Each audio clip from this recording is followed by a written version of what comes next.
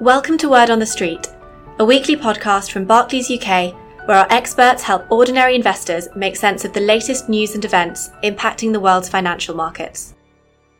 Today, Will Hobbs, Chief Investment Officer, and Mike Haslam, Head of Long-Only Funds Distribution, discuss Theresa May's resignation and the impact that US-China trade tensions and Brexit may or may not have had on the economy. Welcome to Word on the Street. It's Friday, the 24th of May. My name is Mike Haslam, and this is my opportunity to look back on the week and focus on the main news events that have been making the headlines. And to help me make sense of it all, I'm joined by Will Hobbs, our Chief Investment Officer. Thank you, Will, for joining us today. Afternoon, Mike. So the agenda today, well, front and centre, now with today's resignation of Prime Minister May, we will touch on that. Let's also cover the rest of the UK Brexit story. And also, I want to focus on the US trade tariffs, which seem to be taking a lot of the headlines as well, especially earlier in the week. First of all, let's focus on the UK. Before we get to Prime Minister May's exit, let's look at some of the headlines from this week. And they've all been pretty dismal, what with various companies getting into trouble. And they all seem to be blaming Brexit. So first of all, we had Thomas Cook blaming Brexit uncertainty for why Britons are delaying booking holidays and even holidaying in the UK. I mean, we've got this come back to staycations. Seems to be in favour. Yeah, Mike. I mean, I think there is somewhat of a story, at least in part of that. There is a boom in domestic tourism going on at the moment. I saw one survey suggesting that a third of domestic holidaymakers plan to spend more of their holiday in the UK in 2019 versus the previous year. Furthermore, half of 25 to 34-year-olds plan to increase their UK holiday time. But there may be more to this than Brexit. There are other reasons to holiday in the UK. So myself and the wife, we're planning to stay in the UK this summer, but this is because my wife and I never want to be on a plane with our children again after the experience of last year, particularly not the 5-year-old.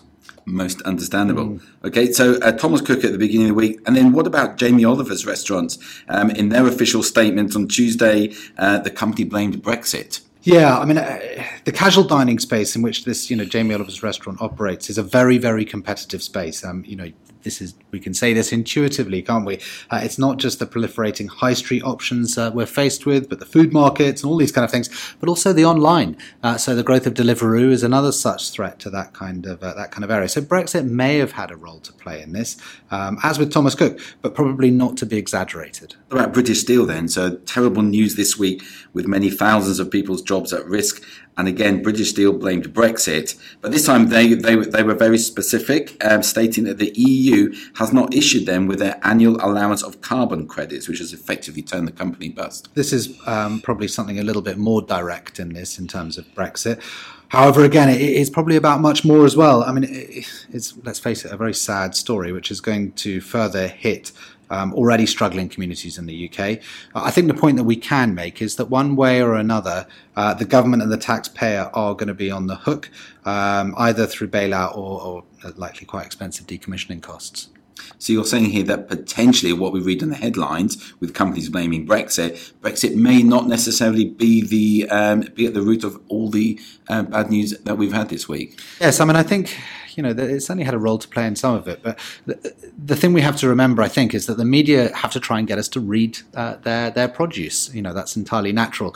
They have papers to sell, as they say, and the words they see Brexit and Trump as the key words, or among the key words, to get our attention at the moment, however tenuous the link. Now, as an aside, there was an interesting study illustrating how the tone of the news, i.e. the words cropping up most commonly in the articles and websites that we read, has become significantly more downbeat since over the last 50 years. Now, this trend has actually accelerated in the last 20 years, in particular, as social media has kind of raised the competition for our eyeballs another notch or two. The point being that bad news sells, and so the more of it you give, the more of you it would like to sell. Are you saying, therefore, not to be worried about Brexit? There are undoubtedly a few more worrying developments. I mean, you highlighted at the front that the political context in the UK is obviously pretty fluid right now. A Conservative leadership election is obviously going to follow pretty quickly on from that kind of now scheduled end to Theresa May's premiership. You've seen sterling wobbling a little bit over the last couple of days as traders have been trying to incorporate the changing probabilities of hard versus soft Brexit into prices. But actually, it's worth remembering that the UK economy and its political scene tend to play a pretty small role in our, diversified funds and portfolios. So, what does it mean for investors? What are you telling me that I should be doing? The reality is probably not much, Mike. If you don't feel you have an edge in the sort of twists and turns of this story, and you don't feel, necessarily that you know where it's going to go next, then it's probably not worth getting into the kind of trying to trade it. Like I say, our diversified portfolios have very little exposure to the UK economy, direct exposure to the UK economy. The fate of these portfolios tends to be decided by stuff going on elsewhere in the US, even Asia. And to that extent, if you don't feel you have an edge, you can make an extra bit of return by trading the Brexit scenario, then probably don't. Okay, so I get it. So in our client portfolios, where we have exposure to UK equities, we're in the diversified multi-asset portfolios, we are avoiding all the noise, maintaining radio silence until we gain greater clarity? Well, I think not so much radio silence, but certainly we only really want to speak and inform you when we feel we have something useful to say. And we will keep you informed as and when that may be. You mentioned Asia. And we've talked quite a bit about opportunities in emerging markets. So let's move on to that area. And can you give us an update with what's happening with the US-China trade tariff? Yeah, sure. So this is really an arm wrestle between the US and China.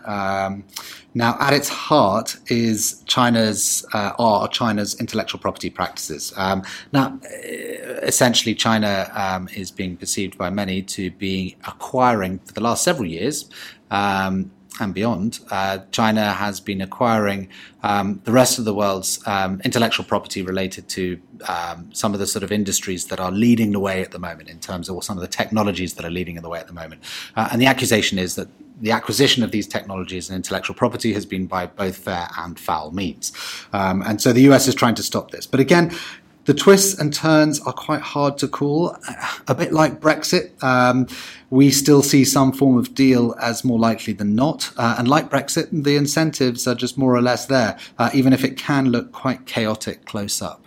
And this week, the trade tariff subject has taken a meaningful step forward, and it's really focusing now on a certain Chinese mobile phone company. That's Huawei, I think you mean, and it's a fascinating company. So the company is only 31 years old. But it is now purported to be the largest employee-owned company in the world. Now, there have been some question marks raised about the shareholder rights of some of those employees. So there was quite an interesting quote from the founder and CEO, Mr. Ren, who famously said, "The only benefit every Huawei employee is guaranteed is hardship." This is a company on the front line of the battle between the US and China, basically. And that battle, like I said, is the battle to dominate the commanding heights of the next generation of technological advances. The fourth industrial revolution, artificial intelligence, 5G, all this kind of stuff. So it is an important important battleground. Now, this week has been a volatile week in terms of markets, and it's not just China been impacted, but on the other side of the world, we've had pretty significant impacts on the share prices of the mega cap US tech stocks. Yeah, so I mean, it goes to illustrate that we're going beyond just tariffs in the fight. That the front of this war is broadening. U.S. chip manufacturers and designers like Qualcomm are major suppliers to Huawei.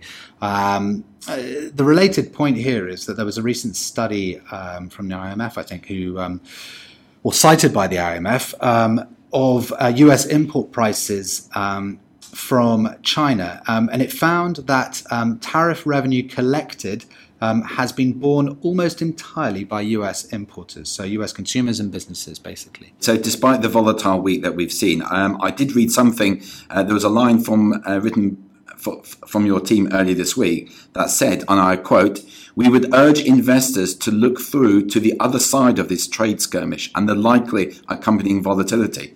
The the world economy still looks good enough to bet on for the long term. So in a sense, that fourth industrial revolution is part of that story, because your long-term growth, and think about what you're trying to do with a capital markets investment, with a diversified investment in the world's capital markets, you're taking a positive view on the future of innovation.